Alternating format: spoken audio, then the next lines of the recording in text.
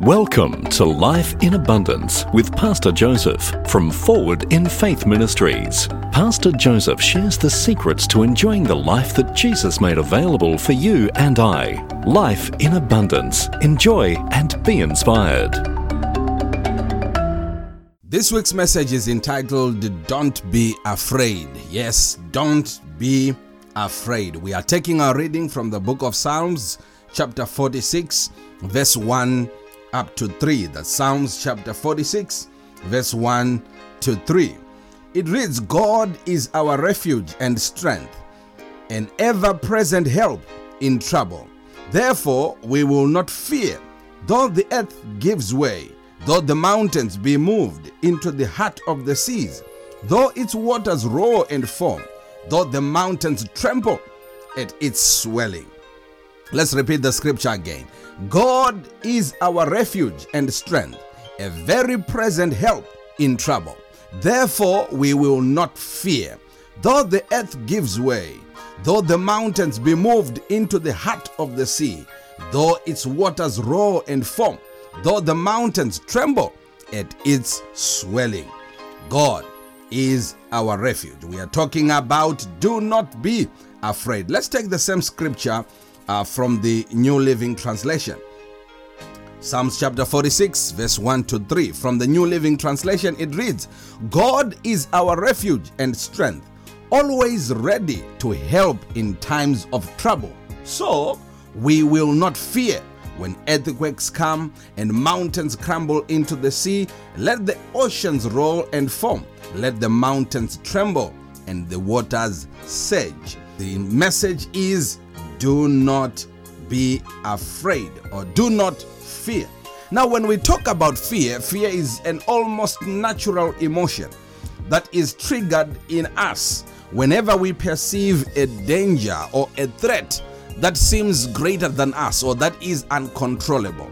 When we perceive a danger, when we perceive a threat that seems to be greater than our powers or than our ability to deal with it, the emotion of fear is triggered in. Now, this danger or threat may be present, but when one has a knowledge of their ability to deal with it, then the emotion is not triggered. The emotion of fear is only triggered when the threat or the danger or the crisis seems uncontrollable, when one feels that this is out of hand, this goes beyond my ability to deal with it, then we have that fear. But I love this scripture because it takes our focus from our own ability to the ability of God. It opens by saying God is our refuge and our strength.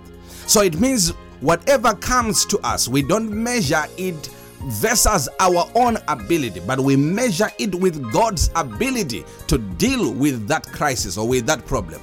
And for that reason, there is no need for us to fear, because already whatever issue comes before us, God, who is our strength and always our ever-present help in time of trouble, will always be ready to deal with whatever comes our way. The scripture here is saying God is our refuge. God is also our strength. God is an ever-present help in time of trouble, which means to say there will never be a time, there will never be a season where we do not have enough help available. God is always with us. You know the scripture, he promised in his holy word, I will never leave you, I will never forsake you. He is always present to help, which means that whenever we go through crisis, trying times, challenging times, even this pandemic, the COVID-19, as we sail through these unprecedented times, we have to be reminded that our refuge is in God, our strength is in God, our help comes from God. We do not rely on ourselves. And when we have this knowledge, we face this crisis with a confidence, with an assurance, with a hope that we can certainly overcome this. We will not be afraid. We will not succumb to fear. We will not give in to fear or anxiety or worry or depression, because we know we have a refuge to run in. We have strength that is greater than any challenge, and we have ever-present help What are we saying today? We are saying, do not be afraid. Be conscious of the help that is around you. Be conscious of who is around you, the Almighty God, the all-powerful God. Be conscious that He promised never to leave us, never to forsake us.